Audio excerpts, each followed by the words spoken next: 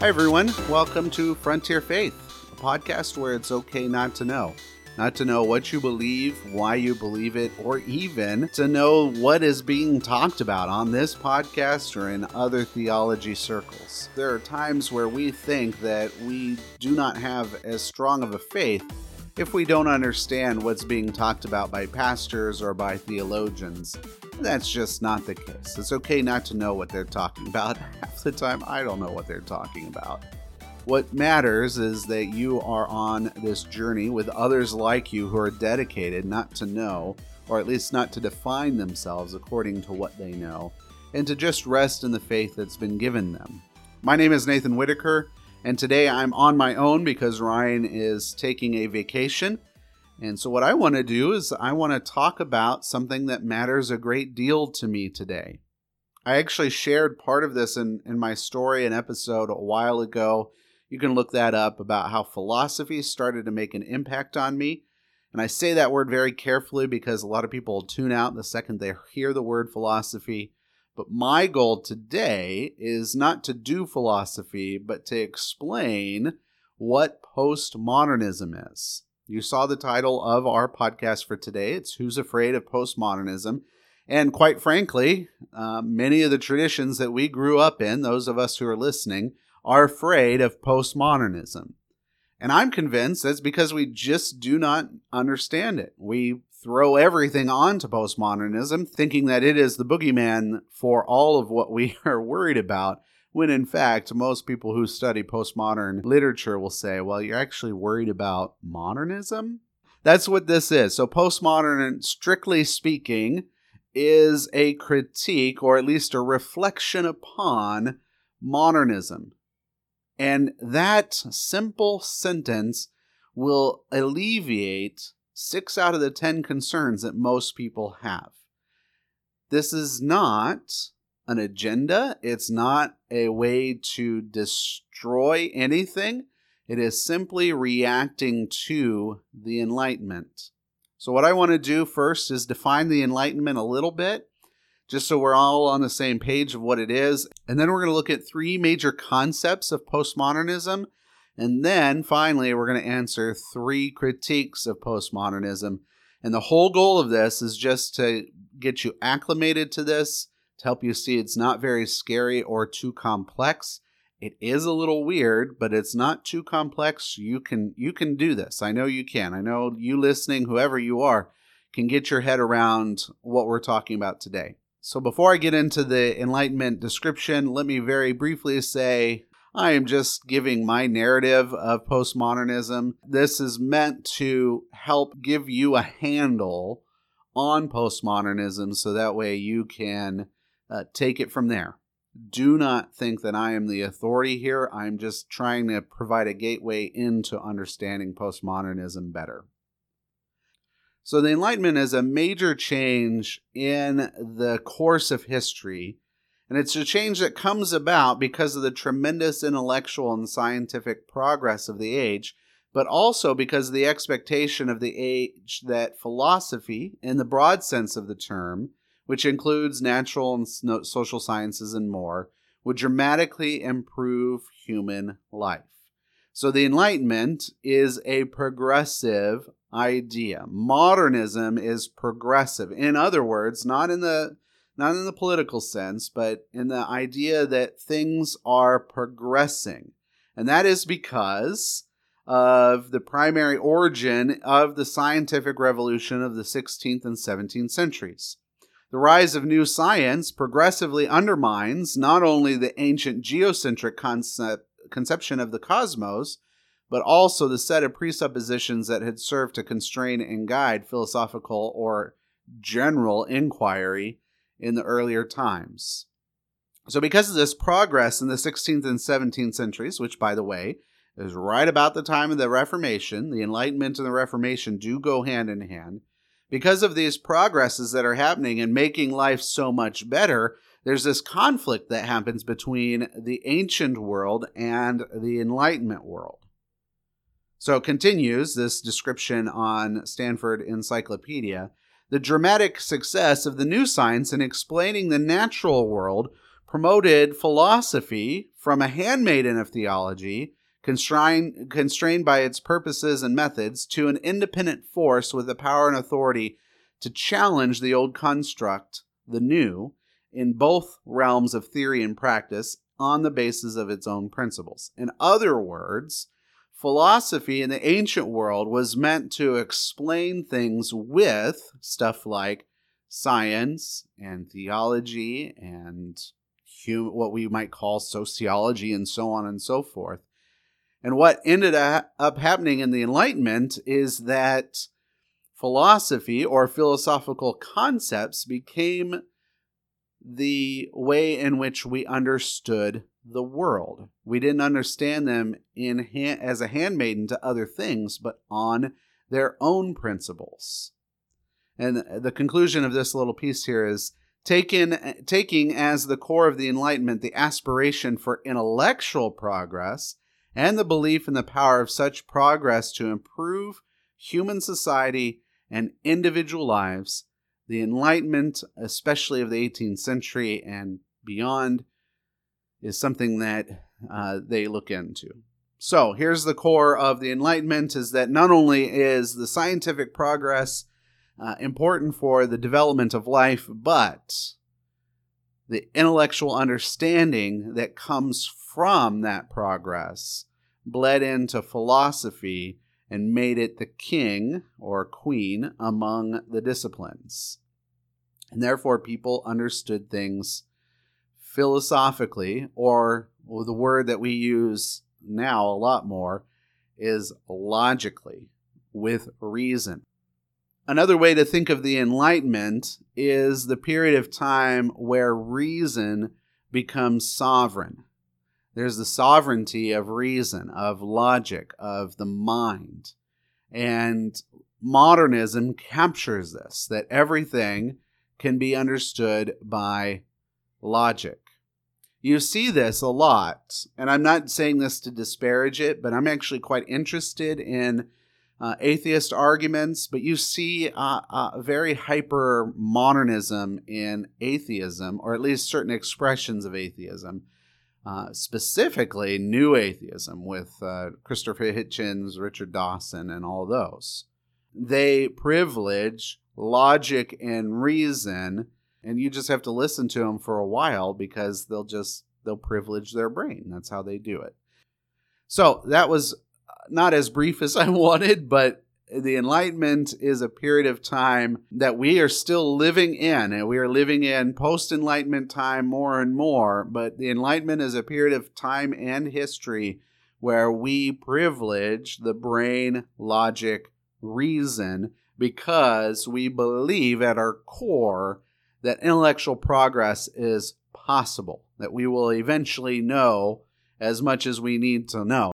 So, postmodernism is a critique and a reaction to Enlightenment. And there are three ways that we can see this happen.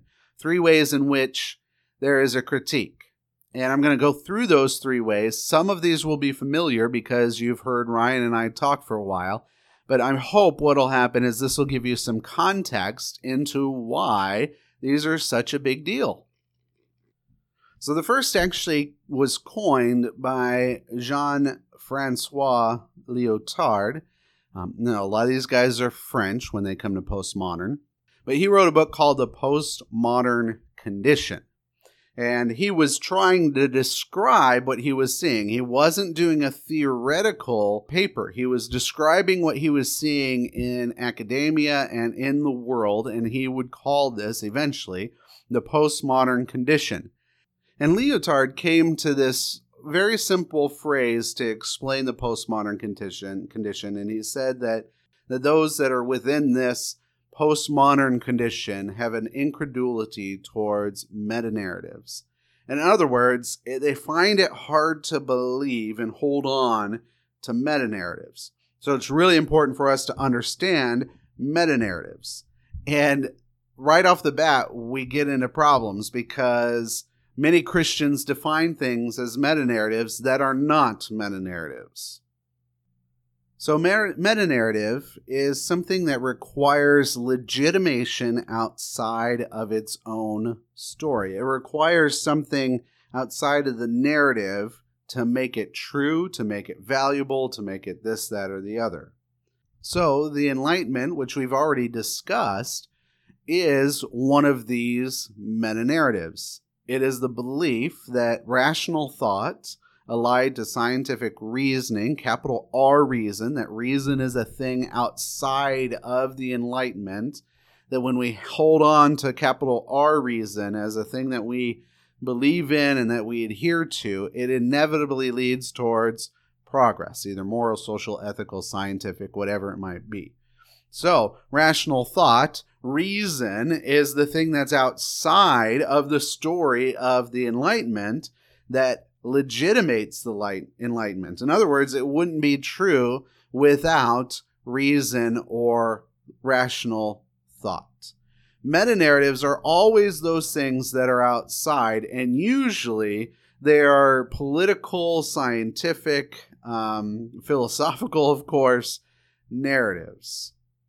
What is not a meta-narrative are religious texts. Now, religions can be turned into meta-narratives. Salvation history would be a meta-narrative within the Christian tradition, but the scripture itself is not a meta-narrative. It's just a narrative. That's all it is. It's a story about God working in and through his people throughout all time. There's no meta-narrative there because it's not seeking to legitimize itself or legitimate itself outside of its own text. Right? And you can see this with the modern arguments against Christianity. Modern being a technical term, philosophical. And you get this from atheists. And again, I'm not beating up on atheists. They have a lot to teach us. And they're wonderful people, too. Many of my best friends throughout life have been atheists.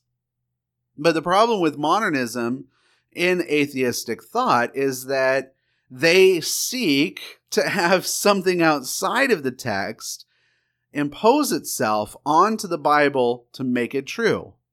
So we have to see, for instance, naturalism in the text, the way that we've seen things. So, for example, if Genesis 1 and 2 don't accurately describe how we have come to theorize that the beginning of time has come about, specifically Big Bang or evolution or what have you, then it has to be wrong. Right? And many Christians have responded in a meta-narrative way and said, wait a second, no, we have room for that in our tradition, and we'll say that evolution is a real thing and that it is scriptural. And so what we end up doing is we make that part of our narrative, but it is a meta-narrative. I hope I'm making sense. Meta-narratives are about legitimating a way of thinking and doing things. Scripture is not a meta-narrative because it's just a story. It's a story that makes an impression on somebody that therefore you then have to make a choice, is how some traditions say it, or open up to the reality of the Holy Spirit, as other traditions would say it. But it insists upon you, and then you have a reaction to that. It doesn't demand that you believe it to be true because it follows the categories of reason or logic or truth, which is something, as I was trying to say, atheists try to impose upon the scripture, and then Christians have done the same thing. So meta-narratives are these things that we are told are true, but depend on things outside of themselves to make them true.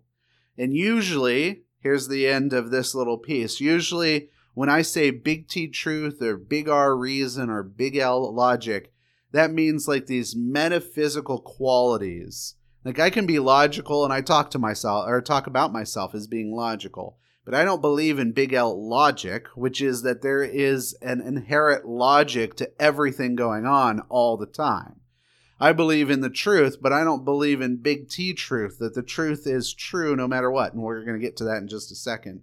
Right? These big L or big letters words, big L logic or big T truth, big letters words are ways in which we legitimate stories outside of themselves. Okay, so that's just kind of some of the language that we got to get into. Lyotard was huge for this and saying, hey, why don't we pay attention to the stories and pay attention to what's being told within those stories instead of trying to legitimate them outside of themselves. Something we as Christians should be fully on board with. We should be on board with this like nobody's business. We want to believe because we believe, not because it's true, because then we have to defend truth instead of the story. You see where this gets? It gets us into weird places. We have to defend logic. We have to defend that we are logical in the big L logic way instead of defending the story and just talking about the story. Where I will point to somebody and say, I won't point at anybody. When somebody points at me and says, why do you believe what you believe? I say, well, because I believe it. The story kind of tells me that that's what's going on. Oh, do you believe it's true? Yeah, I believe it's true. How do you know? Well, I don't know. Because then I have to go to big T truth to describe that. All right, so that's what meta-narratives are. We can continue on with that thread. I just want to give you a taste of it, and I hope it's clear enough so you can see what's going on here. Meta-narratives are not something Christians should be dedicated to defending. We do not believe in a meta-narrative. We believe in a narrative, and that narrative holds on to us about how God loves us, and he showed that love through Jesus Christ, and we get to participate in that love now and forever. And that is what we cling to. We don't care as much, and we shouldn't care really at all, of defending it as true because we want to hold on to whatever truth means in the big T way. All right, so I will have spent more time on meta-narratives than these other two because we've talked about these other two quite a bit on the podcast, but it's really important for us to get. The second one comes from Foucault, Michel Foucault. And again, French, right? And he is somebody who highlights the nature of power. The thing about modernism and modern thought is it doesn't give much consideration to how power is used outside of obvious ways of power. Now, I'm like somebody who studies modern philosophy would get upset with me right away. But the critique of postmodern thought is that power is not considered within the daily interactions, within the interactions between belief systems, and how power is within every structure of reality.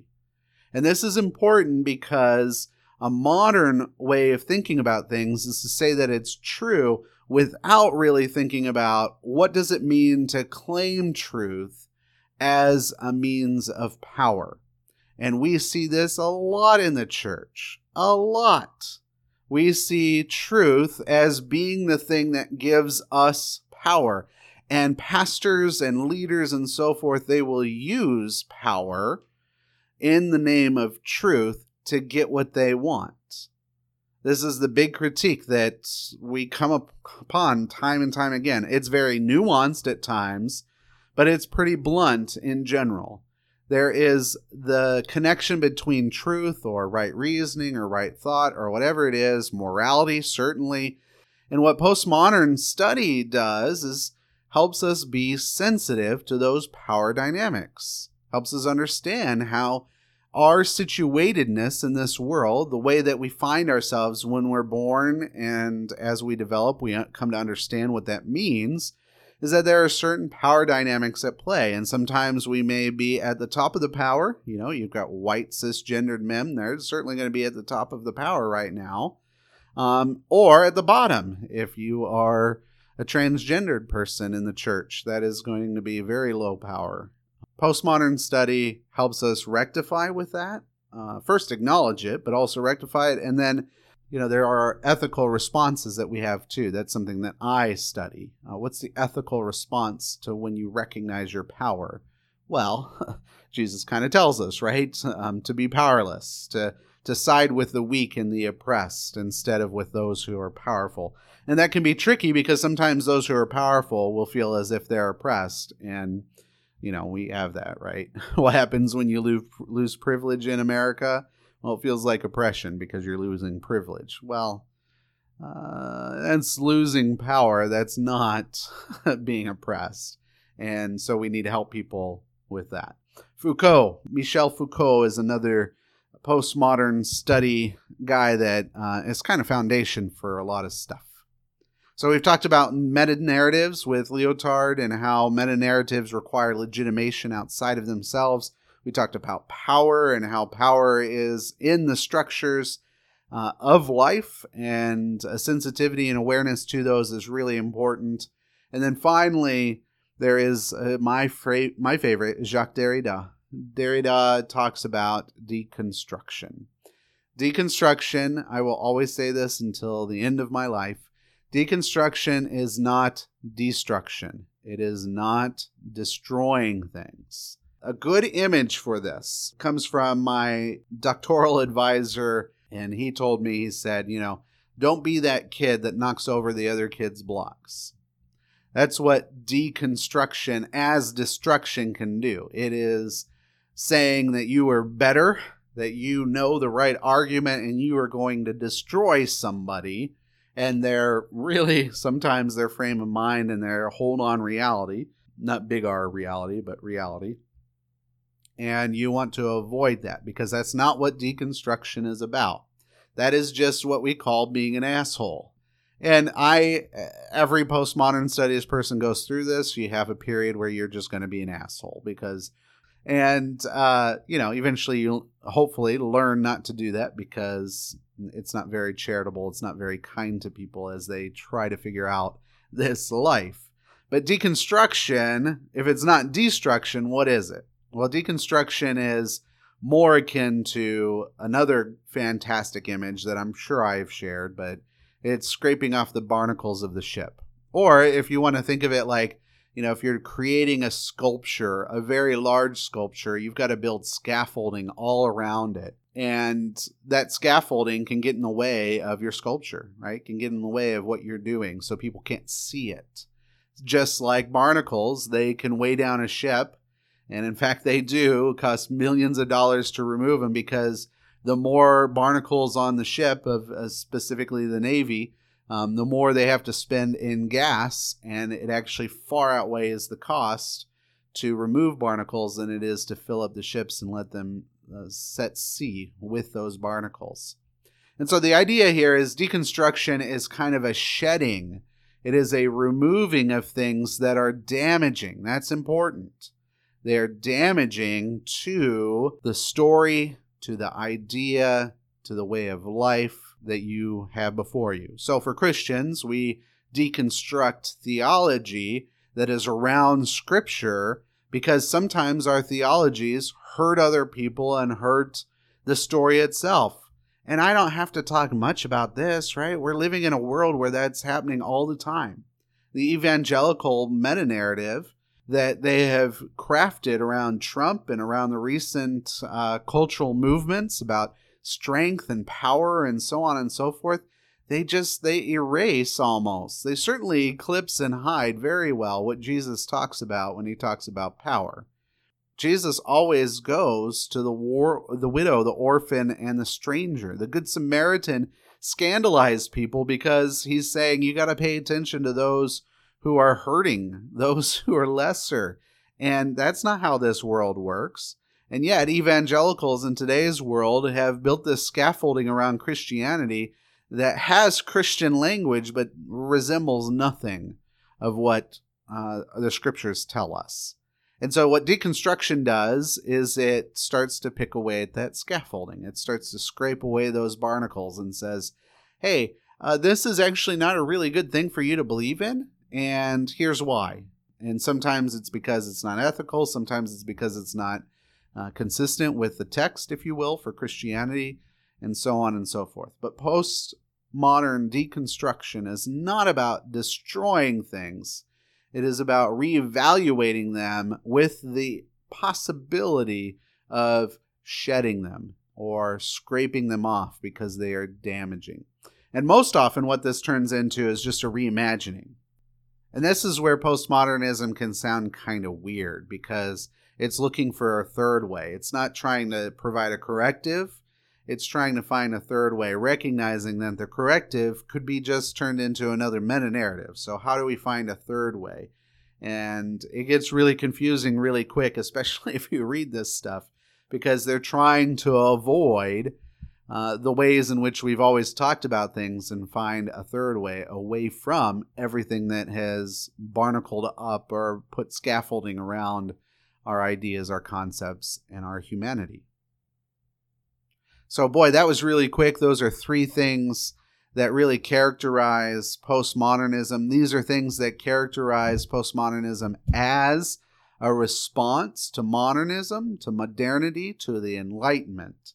So instead of pursuing meta-narratives where big L logic, big R reason, big T truth comes out on top, postmodern studies tries to focus on the stories as themselves instead of as pointing to truth.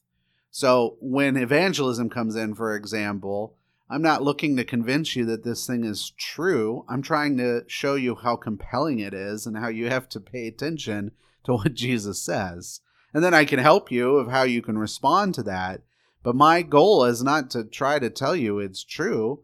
My goal is to show you how compelling it is and how it's changed lives and how it really seems to be something worth paying attention to. And that's, I think, how the first disciples did things. So there's meta-narratives. Power is within every structure. Modernism, of course, talked about power. There's power in modernity, of course. But what postmodern studies does, especially through Foucault, is to say that power is within every single interaction within the day. And the more we're sensitive and aware to that, we can make adjustments and we can work to do things better for ourselves and for others. And then finally, deconstruction is to remove or to shed those things that are damaging to us. It is not to destroy anybody's belief. Unfortunately, so many people use deconstruction this way. It makes me so stupidly angry. Like it's like this stupid academic anger that I get. Would you please stop fucking using deconstruction as destruction? If you just want to destroy people's beliefs, just say it. Deconstruction is not about that. It is about questioning those beliefs that we've held on to and wondering whether or not they fall into power or meta-narrative or other paradigms that we've been inherited from the Enlightenment, and then decide what we want to do with that. So with those three things out of the way, I want to tackle finally three questions, three challenges, the three most common things I hear whenever somebody hears that I'm in postmodern studies. I try not to use that. I use continental philosophy because, boy, if you want to tune people out, which I just did with many of you, that's a good way to say, I study continental philosophy. If I want to do it even more cringy, I could say post-enlightenment continental philosophy. Anyway, so we want to talk about those three things. They are relativism, post-fact, and post-modernity. So I'm going to talk with post-modernity first. Postmodernity and postmodernism are two kind of different things, but they are, on the same kind of tracks moving the same direction. And it's simply this. Postmodernism is the structured, philosophical, and logical, not big L logic, but logical discussion of ideas. So it is the framework in which we can understand our culture, our lives, our thoughts. Postmodernism is always formal, so it's always like in books, it's always theory, usually. I mean, there'll be things that aren't theory, but always they flow from theory.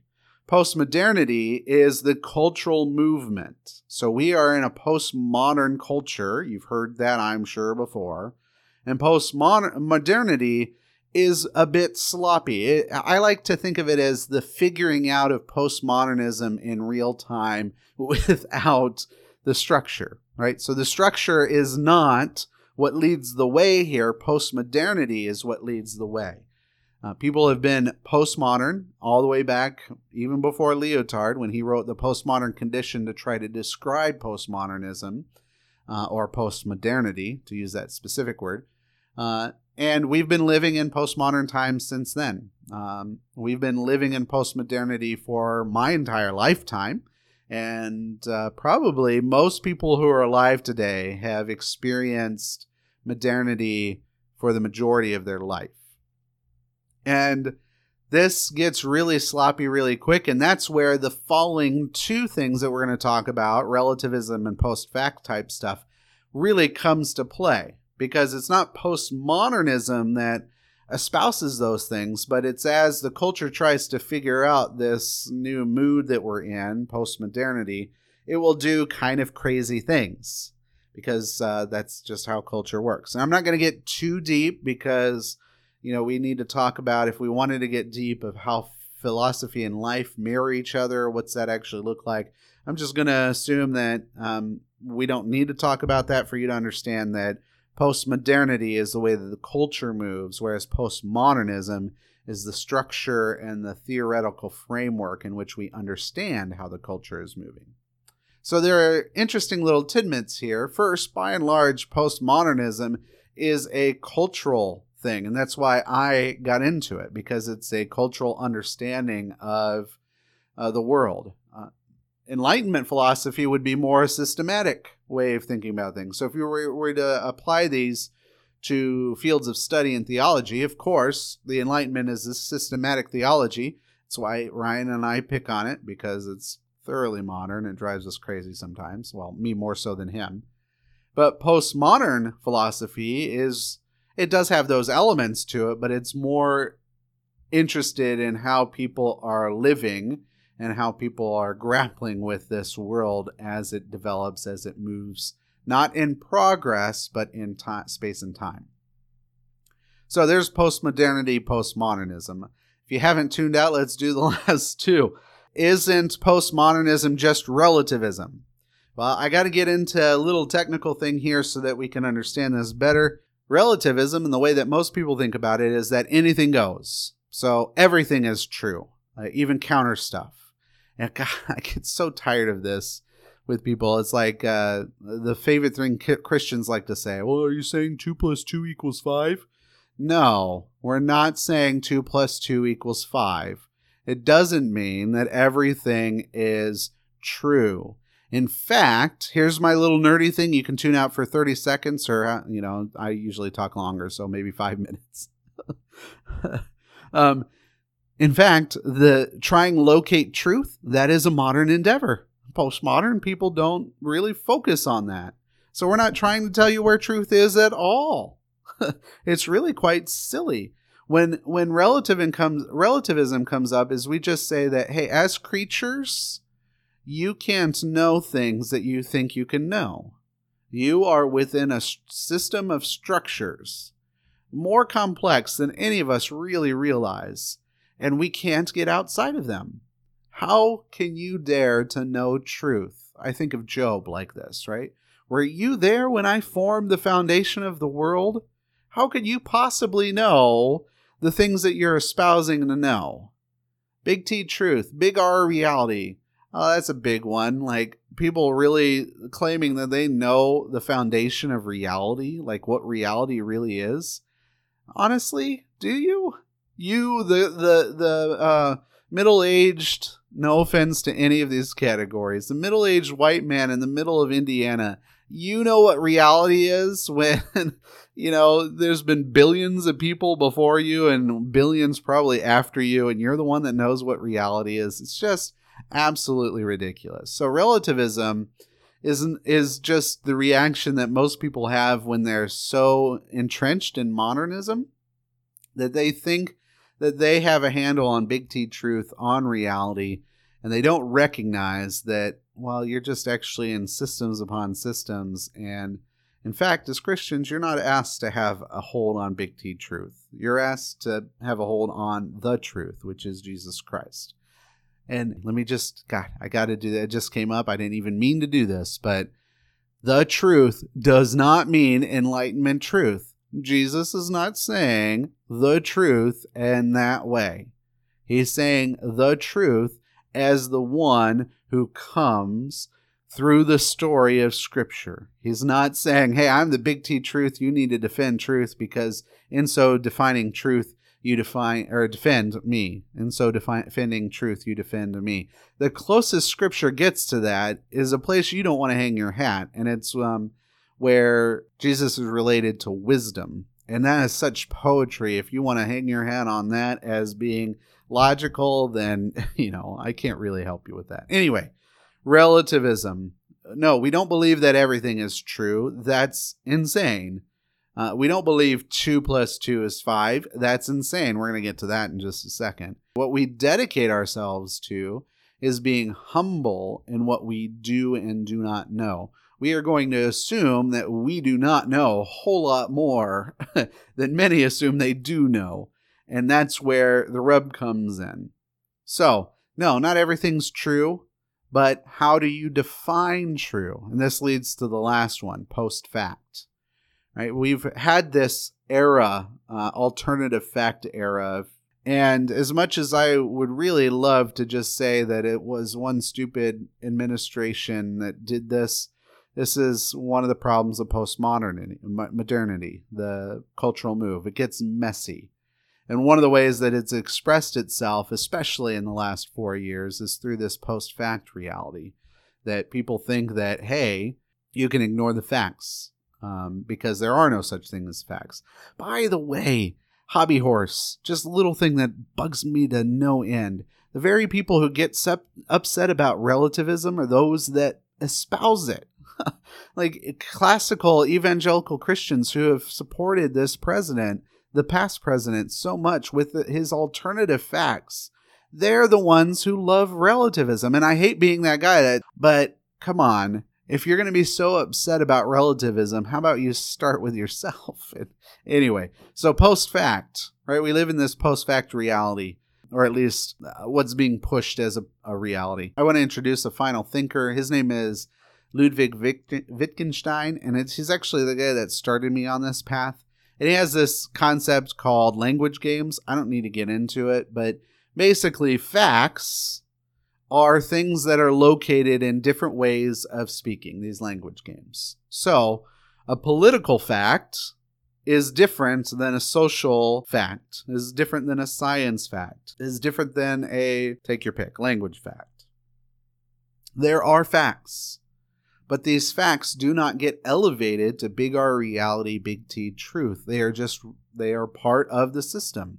So, my classic example that I got really annoyed at, and I always do, does 2 + 2 = 5?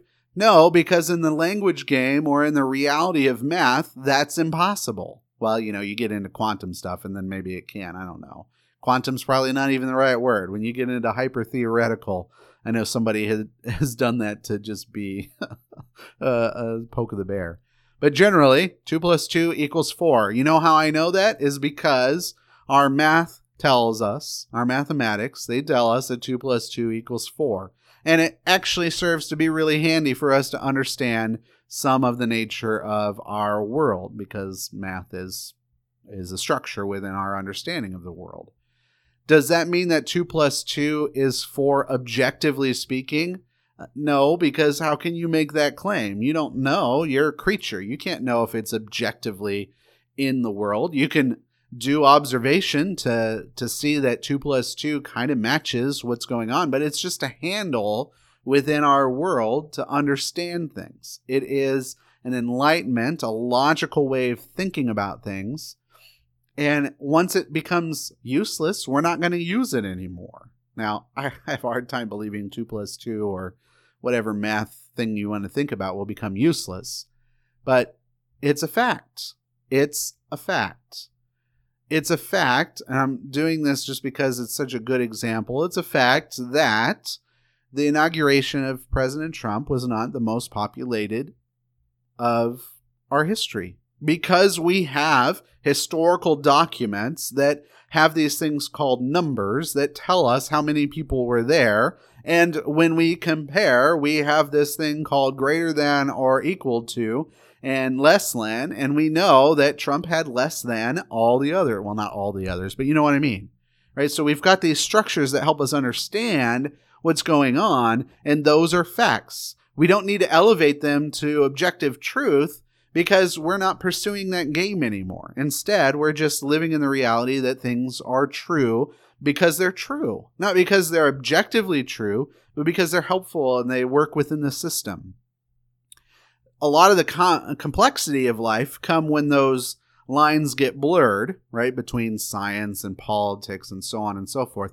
I don't want to get into that too much because it gets complicated and I'll be talking to you for much longer. But within the systems, within the language games, within the paradigms that we have been given, there are facts, plain and simple. Okay, so we've talked about a few things there. We've talked about relativism, about postmodernity, and about post-facts, and are facts a real thing? All right, so those are the three common arguments, or common, usually they think they're like dismantling thoughts, like, oh, I never thought about it. It could be relativism. Well, no, see, we talk about this stuff all the time in postmodern studies. Philosophers deal with these things all the time. As an educator, I know that's kind of the life that I have when it comes to postmodern studies, to help people see that their conception of postmodernism is actually really not helpful. You're fighting battles. Here, listen to me, conservative Christians. If you listen, I doubt you do, but whatever. You're fighting battles you don't need to be fighting. Like, postmodernism is not an enemy. It really is not. Does that mean you have to, get on board the postmodern train? Of course not. I'm not on board the postmodern train. I don't even think there is one. But you don't need to fight it. It's not really worth fighting all that much. They're actually upset at their own game. They're upset at modernism. Modernism is the problem, folks. Like, if I could be an evangelist outside of helping you see the richness of theology and the glory of our narrative, not meta-narrative, it would be to say, hey, come on over here and let's talk postmodern stuff, because it's actually really beautiful. You get free from all the bullshit that we talk about all the time, and then you have actually good and fun and neat conversations with people that just are exciting, intellectually for me personally, but also freeing, because, hey, you mean I don't have to defend Big T truth to defend Jesus? Hey, you mean I don't have to defend Jesus at all? No, you don't. Jesus does a pretty good job of that on his own. In fact, you defending Jesus is getting in the way of Jesus speaking for himself. There, I said it. It's just as true as that. He becomes a lot less compelling the more you cram him into Big T truth. The more you let him speak, the more you let scriptures do what it's going to do, the scriptures do what they're going to do, the more compelling it gets. This is where my passion is. It's one of the biggest things that have hindered the church, hindered Christians for so long. We have dedicated ourselves to this Enlightenment thinking, this modernism, and it is killing us. Especially as we engage the postmodern condition, the postmodernity in our lives. And so I'm going to make a bold claim as my final little piece here. If you have felt uneasy in the church as a result of your everyday life, postmodernism explains why. It really, truly does. You have felt unease because the church is trying to sell you a different culture. The culture of modernity. And you recognize at your core you've experienced, it's something you can't maybe put words to, but you've experienced life much differently. And I can tell you, I have friends, I have relatives, I have people that I know that just, they're not interested in the church because the church is telling them things they know aren't true. Not Big T true, but true to their experience. And that's why I'm so passionate about postmodern philosophy. And that's why, although I understand why people roll their heads, maybe they do, roll their eyes whenever I talk philosophy. It's why I'm okay with it, because it is such an important thing for us to at least get a little through to uncover the richness and the gracious reality of God. So I hope that was interesting. I'm recording this right now and it's at 56 minutes. I doubt it'll be that long because there's lots of pauses and so forth. I hope that it felt like it wasn't, a lecture. My goal was just to give you some ideas, some handles to handle this postmodern condition we're all in, And hey, if you want to talk more, if you want me to do a little bit more, let me know. I probably will anyway, just because we have some time here where we're going to have to do episodes on our own in the future. But I am really excited to know what's something that you're thinking about when it comes to postmodernism. Are these concepts new to you? Are they things that outside of this podcast you've never heard of? Has this been helpful? Has it been clarifying? Let me know. Send us an email at frontierfaithpodcast@gmail.com. I haven't been so good at keeping up Facebook. One of my goals in this summer is to do better at that. You can send us a message there, of course, at Frontier Faith Podcast, and I'd love to hear that. Otherwise, I am just excited to share this with you today, to share a little bit about postmodernism. Let me finish by, even though it is philosophy, it is not very dense philosophy. And boy, postmodern philosophy can get very dense very fast. But this series is phenomenal, and I'm going to recommend 2 books. One that I really use today, and then another that is really helpful beyond that. And I might make a whole another episode out of that one. But the series is called The Church and Postmodern Culture. It is by Baker Academic Press, which comes out of Grand Rapids. What's the college up there? Wheaton College. James K.A. Smith is, I believe, the editor, the curator. Yeah, he's the series editor. James K.A. Smith is another great person to read. He's actually really relatable, very easy to understand postmodern philosophy through him. I think he gets some things wrong, but who cares? If you're just getting into it, it's good. So there's Who's Afraid of Postmodernism? I lied. There's actually 3 books I want to recommend to you. There's Who's Afraid of Postmodernism? There's Who's Afraid of Relativism? And relativism talks about Richard Rorty, who's another guy that I really fell in love with as I was beginning this stuff. And then finally, The Boss Himself, What Would Jesus Deconstruct by John Caputo. John Caputo is phenomenal, but he requires a little bit more understanding in his major works. This is still very readable. This series is meant to be readable for people.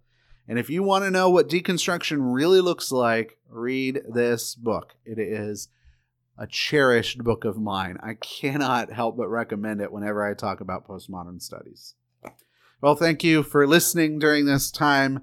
It has been a pleasure. It'll be weird to have to edit this without Ryan's signature outro, but I will say the same thing that he does. It will be okay. It'll be okay because it's okay not to know. It's okay not to know what you believe or why you believe it. And now you have a philosophy to help you understand a little bit more why that's okay.